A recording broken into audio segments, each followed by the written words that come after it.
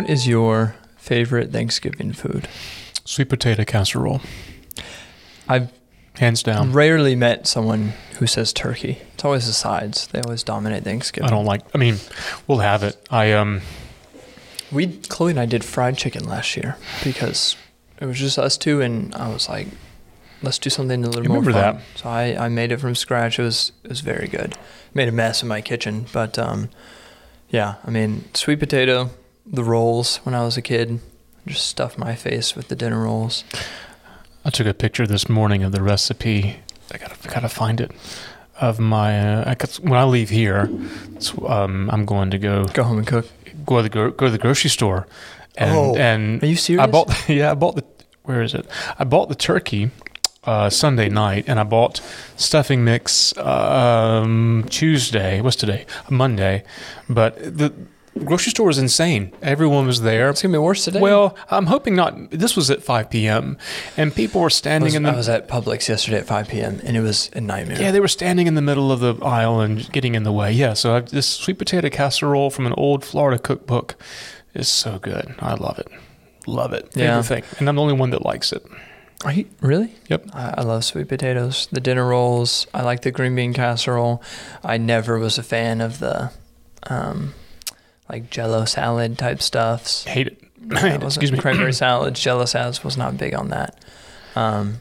You grew up in the South. Did you ever eat the gizzards, gizzard gravy, or the liver, or any of that? Never liver. I think we did have gizzards in the gravy, but never liver. And so excuse me. This is a peanut M&M. Speaking of act of Thanksgiving, choking me here. Not a bad way to go, honestly. If I'm going to go on something. The Thanksgivings I grew up having were what I think most Southern Thanksgivings are. Mm-hmm. 40 people. Everyone brings a dish. Plastic paper plates, plastic forks and things. Did you have a kids' table? Kids' table, card table, green. Yep. And honestly, the best dish for me was always the Kentucky Fried Chicken, original recipe, whatever. You would have fried chicken along with turkey. That's what I wanted. Someone would bring that. So I have, and that's great and it's fine. But I actually fantasize about the formal table, and so for the 3 years now I've been doing Thanksgiving myself. I have a formal spread just with our household and try to have all those there's still traditional country Southern dishes, but just on silver and china. I like it. I like it. How do your kids? They hate it. Do they dress up? They all. I mean, I'll dress up, but they all want to go back to the card table and the paper plates and all that. Something nice about it, I will admit. Yeah. It's good.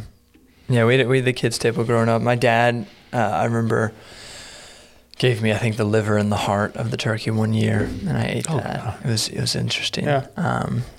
But Thanksgiving it never really had much appeal for me. I feel like it was a shallow holiday, and it doesn't have to be, but I think growing up for me, Christmas, birth of Jesus, presents, you go to church. Thanksgiving kind of always was relegated as I almost forgot about it, and then it would come, and thought it was kind of weird. But we're going to talk about Thanksgiving and giving thanks today, and maybe add a little bit more depth to that kind of simple holiday. And I know connected with the Pilgrims and stuff, but I don't feel like it gets. That story gets told that much. Would you go around the table and say, what are you thankful for? And all sometimes. That sort of stuff? Yeah. And it's not that we weren't thankful, but we had a lot of people, and so we had 3 or 4 different tables. I mean, there was no single table. The biggest thing for me is I just liked hanging out with my cousins. I mean, that's why I liked a lot of the holidays is, we just got to see cousins and hang out with them and see grandma and stuff like that. I think a lot of these holidays, Thanksgiving, July 4th, are holidays that are really divorced from the original point of the celebration, and they've just taken on a new meaning. Not that they don't have it; it's just changed. So, you in school you learn about the Pilgrims, and I learned so very little about it. Honestly, I don't remember the whole story. Plymouth Rock, whatever. Have you seen Plymouth Rock? No, never. It's puny. Yeah, it's bad. I was like, oh, I learned something for the first time. This is fitting for Thanksgiving. So speaking of that, I learned something for the first time this week. We had a gentleman from Sheffield, England, visit us last Wednesday. Yeah. Ian Burgess. He's been here before. Social media friend, now a friend in the flesh.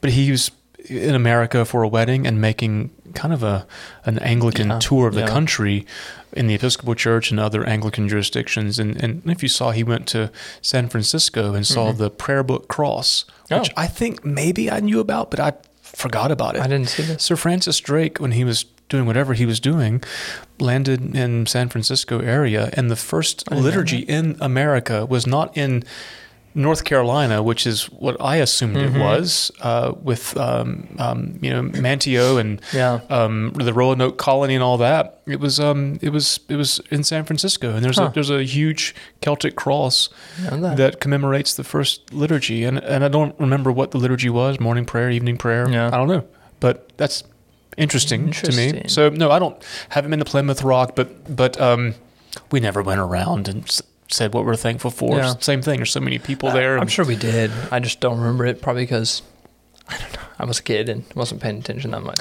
Well, not as much as I should have. Sorry to bore our listeners, and welcome Ben, who is listens to us in the show, to student, and also Rob, who just discovered us, who may be running now. So glad to have you find us on the podcast. I'm very pleased that and you're doing it tomorrow, doing the Mass on Thanksgiving Day. It is a feast in the prayer book, and I think that is a way that if you're listening to this on Wednesday and you want to find a way to reclaim it, this is a way to do it. To come for a 35-minute Mass at 8:30, put your turkey in the oven, make sure it's safe, and then leave and come here. That's what I'm going to do if I can get everything together, or else get your prayer book and do the propers at home before the Macy's Thanksgiving Day parade. There's comes all sorts on, of prayers else. for Thanksgiving. Yeah, absolutely. So with that in mind, let's open with the collect for tomorrow, for Thanksgiving Day, from the prayer book. Let us pray. Almighty and gracious Father, we give Thee thanks for the fruits of the earth in their season, and for the labors of those who harvest them.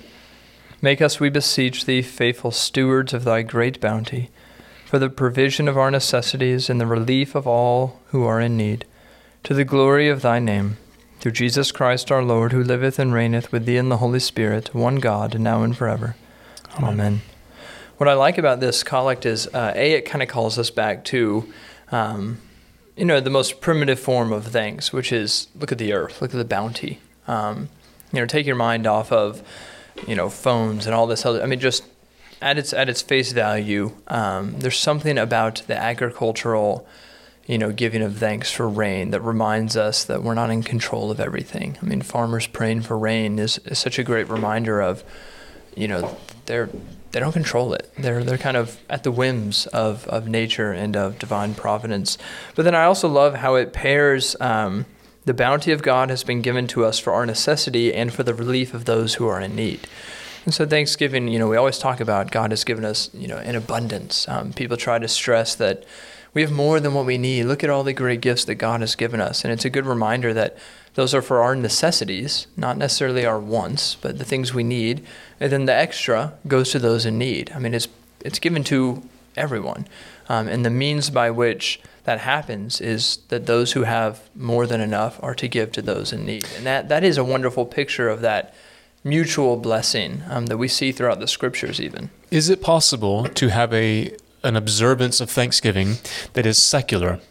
Can you observe Thanksgiving and not be religious?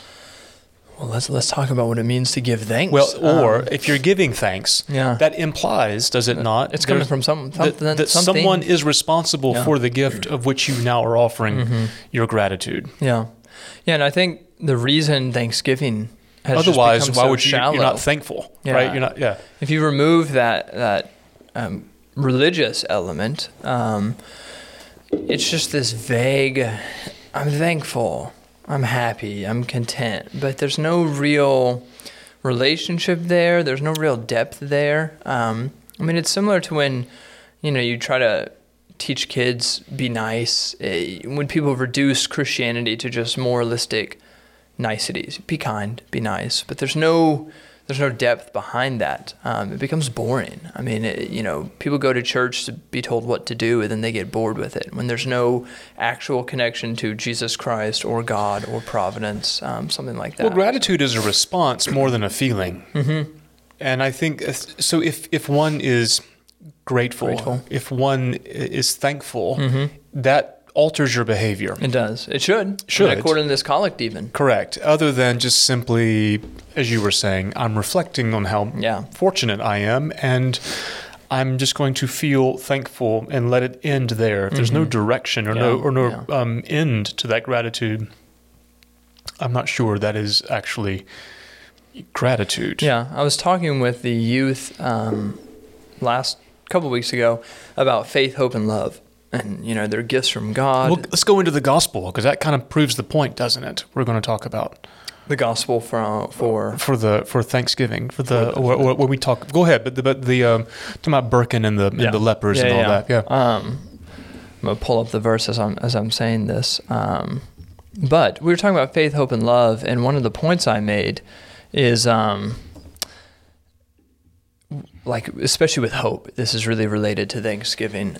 We are not just hopeful that events might vaguely get better. That's not what the Christian hope is. I was telling them, the Christian hope is in a person, Jesus Christ. So that's why Paul says I can be content no matter what happens, because my hope isn't in the events, it's in Jesus Christ in all of the events. So whether I'm suffering or in prosperity, the same Jesus is with me in both. So that's where the hope is. It's the same kind of idea with Thanksgiving. That's why people say we can give thanks in all things. It's not because someone who has $1 million has more reason to be thankful than someone with 2 pennies. It's God in both of those. And we should be able to give thanks for the things we have, no matter what our situation is. And then the proper response to that is gratitude. It's giving back. It's giving to those in need. It's relieving, the poor. And it's recognizing that what we have is not, our own, just to clutch onto. We're in stewardship season, and that, we talked about that last week. That fits right in there. It'd be a mistake to only associate gratitude and thanksgiving with a certain threshold of material good. Mm-hmm, mm-hmm. That if I'm at this economic level, now I'm thankful, and if I'm below this level, then there's nothing to be thankful for.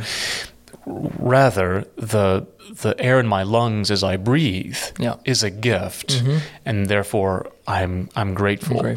The opportunity to love and to share and to experience God's creation and all of its bounty, which requires no economic status, is a reason to give thanks. Jesus Christ, His love for us, His death on the cross for us, His resurrection, His opening the way for us to eternal life is the reason always to be thankful. And our response to that is in the greatest act of gratitude, which is the Eucharist, Thanksgiving. We're going to get but go into Luke 17, because I think this makes this idea of a response connected to gratitude is so very important. Yeah, so we're going to talk about the parable, or not the parable, the story of Jesus cleansing the 10 lepers. And I'll pull up a image if you're watching on YouTube here in a second. But this is from Luke 17.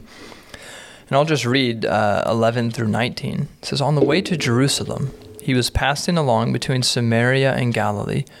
And as he entered a village, he was met by 10 lepers who stood at a distance and lifted up their voices and said, 'Jesus, Master, have mercy on us.' When he saw them, he said to them, 'Go and show yourselves to the priests.' And as they went, they were cleansed. Then one of them, when he saw that he was healed, turned back, praising God with a loud voice. And he fell on his face at Jesus' feet, giving him thanks. Now he was a Samaritan. Then Jesus said, 'Were not 10 cleansed? Where are the 9? Was no one found to return and give praise to God except this foreigner?' And he said to him, 'Rise and go your way. Your faith has made you well.'" Right off the bat, I'm just going to point out the fact that praise and offering or thanksgiving are all connected to worship in this text. And that actually, I wrote down some notes of how just simply the word thanksgiving, how it kind of appears in the scriptures. And in the Old Testament, the Hebrew word is usually associated with praise or confess or even bless. And we see remnants of that when we say bless the food. And what do we do when we bless the food? We give thanks for the food. I mean, those are kind of connected. But the idea of praise or confessing or worship has always been associated with thanks. And then in the New Testament, we get the word for grace, charis. My Greek is not good. Is that how you pronounce that? But that's the root of Eucharist, Eucharistia, thanksgiving, Eucharistos, thankful, Eucharisteo or eo, to give thanks. Charism. Yeah, and so the idea, and we see this in this parable, that thanksgiving, to give thanks, it is literally in its own etymology connected with the idea of praising, and who is worthy to be praised but God alone. Mm-hmm. And so those go hand in hand. I mean, it's a lovely, explanation of what thankfulness actually looks like on the outward. But I'll let you talk about it a little bit as I pull up that image of the church. Well, this is the text you always hear for a Thanksgiving service, if you go to one, typically, and appropriately so, because the ones who were healed and did not return to offer that gratitude, that act, their gratitude was disconnected from the one who gave it. Correct. They were just selfishly enjoying the fruits of what was given, and we have that clear perspective that if we are truly grateful, then there is a response that is not simply required, but is natural. It's like exhaling once you inhale. Right. And so if you understand the nature of a gift, and you are truly grateful, it is involuntary, really. It's a spontaneous act of praise, which is what that one did. And the image on your screen is... Yeah, so this is an image of a church. Yeah, I hate to always bring up the Holy Land because it sounds very Gnostic. Like if you haven't been here, you don't understand these things. I don't mean that. But this is one of my favorite places in all of the Holy Land. This is a church in a Palestinian town called Burqin, Burquin. It's off the beaten path. There's not a lot of touristy things there, and there's a Greek Orthodox. It's a Greek Orthodox church with a small monastic community attached to it. And the town there's not much to the town. They get a few pilgrims that come by, and they'll come out and sell icons and incense and oil and things. But it's supposedly, I mean, it's a very old church, that's clear, but Wikipedia will tell you it's maybe the third oldest church in the world. I don't know that. It is old. It's clearly old. Long tradition there. A legend of St. George, who is from, St. George is from Jaffa, I think, on the Mediterranean coast. Yeah. And so not far from there, but miracles performed there. I think there's a well there. I mean, there is a well there. But this is the traditional spot. This is the point of the healing of the lepers and the one coming back. And it's a moving place of gratitude, and where that gratitude is perpetuated in the great Thanksgiving and the Holy Eucharist. Beautiful place. So let's talk about the Eucharist a little bit. I think most people probably know, and I just said that its root word is Thanksgiving, and we call it, like in the prayer book, the great Thanksgiving. It is right to give Him thanks and praise. Yeah, so it is right, a very good and joyful thing, always and everywhere, to give thanks unto you. Yeah. I had the children this past Sunday. I printed out Eucharistic prayer, and as they were talking about Thanksgiving, I said, have them highlight how many times thanks or gift shows up in our Eucharistic prayer, in the Mass in general even. And it is just nonstop. I mean, it is one act of thanksgiving after another. And then when we come to, the Eucharist, that is almost the kernel, the source. This is the reminder that we give thanks for all things because it begins here. Because this is the greatest gift we've ever been given, which is the body and blood of Jesus Christ, the forgiveness of sins. And even in this gospel today, I love how when the one returns, Jesus says, "Rise and go your way, your faith has made you well." So it's in his thanksgiving, in his response, that he actually finds wholeness. He's made well. I mean, from the inside out. The others maybe were cleansed, but he is made truly well through his thanksgiving. And so the Eucharist becomes this building block of the rest of our life. We learn how to kind of give thanks here, and it spills over into every area of our life. I mean, it is, I was surprised even at how many times thanks or gift shows up in the prayer. So this completely fly in the way of what you often will hear among Christians who are kind of nominal, kind of on the fence or whatever, is I didn't get anything out of worship today. If you understand the nature of why we come to church, why we come to Mass, the whole point of this, then it's not about what we receive. It's about acknowledging, it is about what we receive in the sense of Jesus Christ, our faith in the sacrament, but our action there is a response, an act of gratitude that is our involuntary response to the gifts and blessings of this life of salvation, of the hope of faith, and that we come and we offer that ourselves, our souls and bodies as that great oblation, that sacrificial offering in gratitude for this life, for God Himself, that we get to know Him and our call to have friendship with Him, and of course all the gifts and blessings that are abundant, that aren't connected with your tax bracket or how many cars or trucks or boats you may have. Just and that the great gratitude is a virtue in the sense that the more you exercise that, the more you. We've been talking a lot about how the more you use the virtues, the better you habituate them. Yeah, I mean, so the better you become at it, but the better you become at it. Seriously. So the more you practice gratitude, and sort of forcing yourself to say, "Wait a minute, that is actually a gift," and sort of making yourself understand why that's a gift. Gratitude now becomes more of a feeling, and then you become hyper aware of the gifts that are all around you, and I'm always humbled by this, and it's an important lesson for me to be reminded of, and I'm always ashamed of the context in which I'm reminded how I'm reminded of it, is seeing someone who's dying in the hospital. Yeah. And I remember Father Bob McGee, priest here. Bob died a decade ago, and Bob was dying, knew he was dying, and when I would visit him in the hospital, he was truly not in any kind of fake way, truly grateful for everything. He was grateful for the nurses that would come in, their kindness, their humor, their touch. He was grateful for the blinds in the window, if they were just the right way to keep the sun out, but open just enough he could see outside. And he would talk about that and reflect, and he was just happy. He was dying, but truly happy that he could see what was outside, and was truly happy that it wasn't quite so bright from here and there. And it was this wonderful, spontaneous act of gratitude. He was just talking to me. It wasn't performative. It was genuine. And I was thinking, I haven't been grateful for anything today. Yeah. And you're grateful for all these things, and truly so. And that was, it's always a reminder of when you know how precious life is, and also when you are reliant on everyone for everything. Yep. Because he was in the bed, couldn't move. That forced perspective opens up a new world.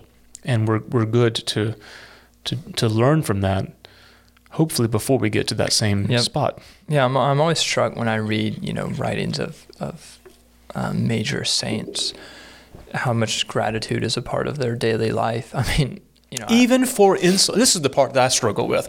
Grateful for insults. Grateful for slights. I was about to say, literally everything is turned back Paul into says this that. gift. Yeah. This has been given to me so that I might grow closer to Jesus. And, I read it. I intellectually know it. I have no idea how some of them arrive there. Yep. I mean, that is, something that we say, that's the grace of God, allowing them to get to that point. I mean, you read, all these stories of the martyrs, and we love the funny stories about Lawrence, saying, "Flip me over, I'm done on this side on the gridiron," as he's being burned. But that stems from this idea that, I've been given an opportunity now all of a sudden. I was reading, one of the saints, I forget who it was, this is a long time ago, talking about their sickness, and they were saying, this is a gift, and I'm thankful for it because it is now transformed into an opportunity for me to recognize my own weakness. I mean, every little thing is an act of thanksgiving. And so that would deepen this holiday if we actually were able to get there. Instead of just looking around, what do I see around the room? I'm thankful for that. I'm thankful for that. I'm thankful for you. If we could actually learn to say, this is a holiday that's meant to remind us that every single thing should be, we should be able to be thankful for, even the things that we perceive as slights and hardships and sufferings and sickness. We want to move beyond the live, laugh, love holiday to a 1 Thessalonians 5:15 holiday. Give thanks in all circumstances, for this is God's will for you in Christ Jesus. That is hard. That is hard. Because Paul doesn't say give thanks in all positive circumstances or comfortable circumstances. Give thanks for all the blessings you've been given. But all circumstances, for this is God's will. What is God's will for us? Our circumstance, or the fact that we should find gratitude in everything? I would argue that the more accessible interpretation is wherever you are, whatever's happening, find a way to give thanks. And today is the feast of Saint Cecilia, and what I find very moving about her, Saint Cecilia is 2nd century saint. Her name is in the Roman canon, which means in the Eucharistic prayer, very early on, she's been a part of that prayer, influential. She made an impact. The story, she's the patron saint of musicians, even though she had she wasn't a musician. Yeah. That we know of. She might have played something, but she wasn't a musician in the proper sense. But she was a virgin, committed to Christ. Her parents arranged for her to be married to a pagan, and on her wedding day, she had no choice. So she set apart and sang praises to God in her heart. And that's why she's the patron saint of musicians, because of that music she made in her soul. But here's a woman who's about to be married to a man that she doesn't love, doesn't want to marry, doesn't share her faith or anything else. It's beyond her control. No choice in the matter. And yet she still is able in that moment to find gratitude, not for the man or the wedding, but still grateful to God, and to sing in her soul. And that, I think, is the message and why we still remember her today. This Orthodox theologian, I'm glad you brought up that 1 Thessalonians verse, has this wonderful quote about, meditating on how do we actually give thanks in every circumstance. And he says, for everyone is called to give thanks in all circumstances, to become a, quote, Eucharistic person, making the Eucharist part of oneself, especially by the invocation of the name of Jesus, is one of the fundamental themes of Christian spirituality. The Eucharistic celebration is an apprenticeship in new relations among people and between people and things. It cannot but have a prophetic dimension. So he basically is saying, you want to give thanks in all circumstances, become a Eucharistic person. Make that central Which to your is life. The priesthood of all believers, right? So correct. That's what we need to actually talk about for a moment, where in the New Testament, we're told that we're all priests. This Sunday after James is baptized, we welcome you. You join in the priesthood of all believers. Yes. That doesn't mean that we're all sacramental priests, that we're all called to the sacramental priesthood like you and I have been called and set apart for. That's not what that means. It means that as a baptized Christian, we are Eucharistic in the sense that we offer up in gratitude, as the Eucharistic prayer says, ourselves, our souls, and bodies. We offer up our actions. We offer up everything that we have back to God, who's given it to us as a great act of thanksgiving. It's a Eucharistic life. And the priest offers the Eucharist. The priesthood of all believers in their lives live Eucharistically. Yeah, and they in turn receive Jesus Christ and show him to the rest of the world. I mean, that's also that... why Israel is called a priestly nation, because they're supposed to be that mediation. They receive the blessings of God, and then they're supposed to go and bless all the other nations, and they fail at that time and time again, and we too fail at that. But that is part of our calling, to become a Eucharistic person, so that when people see us, they see Jesus Christ in us, and we broadcast that. We literally give it like the disciples, give the broken bread that was miraculously multiplied. I mean, we become that figure to the rest of the world. And I think, to bring us back to Thanksgiving, one of the most surprising things people find about Christians is when they give thanks when they're suffering. It actually bugs non-Christians sometimes, because they call you, you're stupid. Why are you rejoicing in suffering? But I think that is actually or one that of you're the... not sincere when you do it. Yeah, or that you're not, or you're doing it for show, whatever. But when you meet, and this has happened to me, when I meet a truly thankful person that is, like when you were talking about Bob McGee, that is thankful in every circumstance, it's uncomfortable almost. You're judged because you're not that way. Correct. Yeah, all of a sudden I'm thinking, oh my gosh. Like you were saying with Bob McGee. And so I think, we talk about being a witness, being a priestly people to broadcast Jesus Christ to all people. One of the best ways you can do that is by becoming a Eucharistic person. Mm-hmm. And that, Olivier Clement says that, the Eucharist is an apprenticeship, which I love that language, in new relations among and between people and things. It literally redefines reality around you. If you can take that to heart, you relate to people and events and situations totally differently. That's the goal. We fall short of that a lot. But that's why tomorrow, one of the best things I think you could do is receive the Eucharist, is go to Mass, to remind yourself of the foundation of all this. Where does it come from? And a way to practice gratitude, this is a strange memory. I can't believe this is in my memory banks that I recall, but a very helpful way to understand living gratefully. And she wasn't meaning this Eucharistically in the sense that we've talked about, but there's an element to this, is a quote from Dolly Parton. I was wondering where you were going with this. And so I remember watching an interview, not long after Steel Magnolias came out, a movie with Dolly Parton and Julia Roberts. And actually it was Julia Roberts who was talking. And she was saying that it was hot when they were filming, and Julia was just sort of complaining. It was hot. Things were delayed, and it was just oppressive, and she was just belly aching the whole time. And she looked at Dolly and she's like, are you not irritated by all this? And Dolly said, you know what, as a little girl, I wanted to be two things. I want to be rich and I want to be famous. And I'm both. And she's like, I'm good. Just sort of the idea that this minor little inconvenience is not an inconvenience at all. Yeah. Look at me. And I think about that when I'm in line, like at the grocery store, for instance, even though I was complaining about the crowds. If I'm in line at the grocery store and everyone's doing the best they can, and everyone's got a life, and people are losing their patience. Like listen, you can't, being angry and being frustrated is not going to speed the line up. So all you can do is just exercise patience and maybe say a prayer for all these people, or maybe that's a gift to you that you're stuck there. And so maybe you can look around and maybe have a conversation with someone or be thankful that you have this moment. Those opportunities that may present themselves as inconveniences or slights or whatever they may be are opportunities to exercise that virtue of gratitude, that not only am I okay, it's more than enough. And the advice that I often give penitents when their sin is sort of greed or they're never satisfied. Because we're never satisfied. Correct. And that's common to all.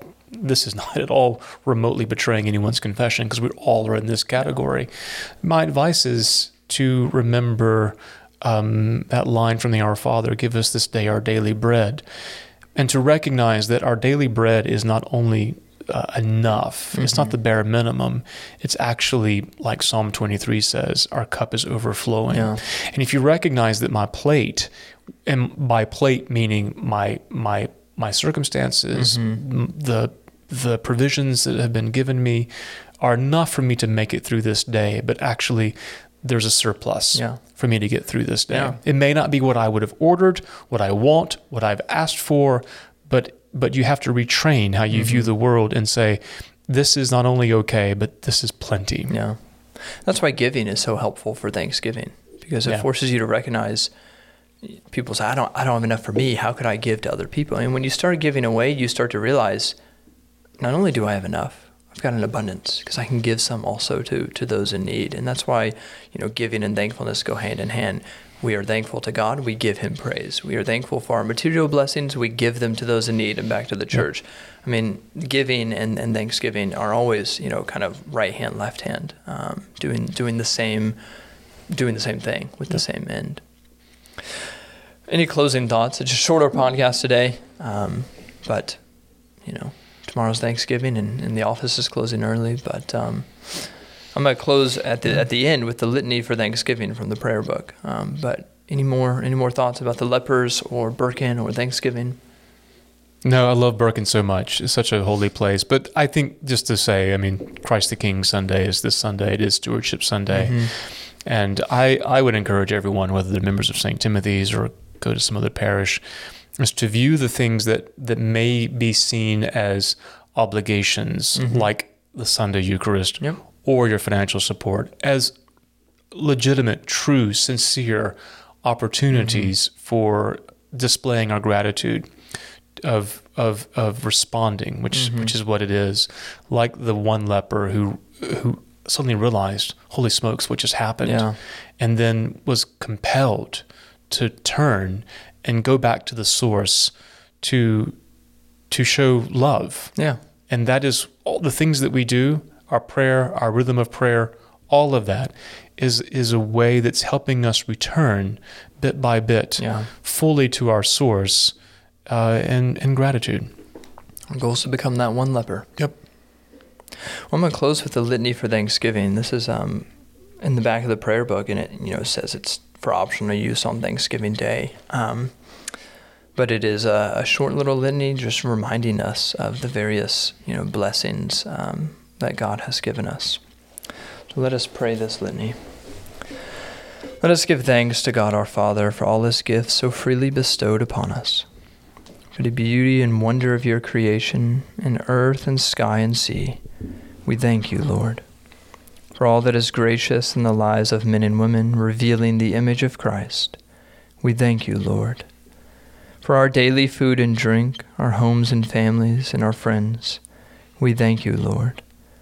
For minds to think and hearts to love and hands to serve, we thank you, Lord. For health and strength to work and leisure to rest and play, we thank you, Lord. For the brave and courageous who are patient in suffering and faithful in adversity, we thank you, Lord. For all valiant seekers after truth, liberty, and justice, we thank you, Lord.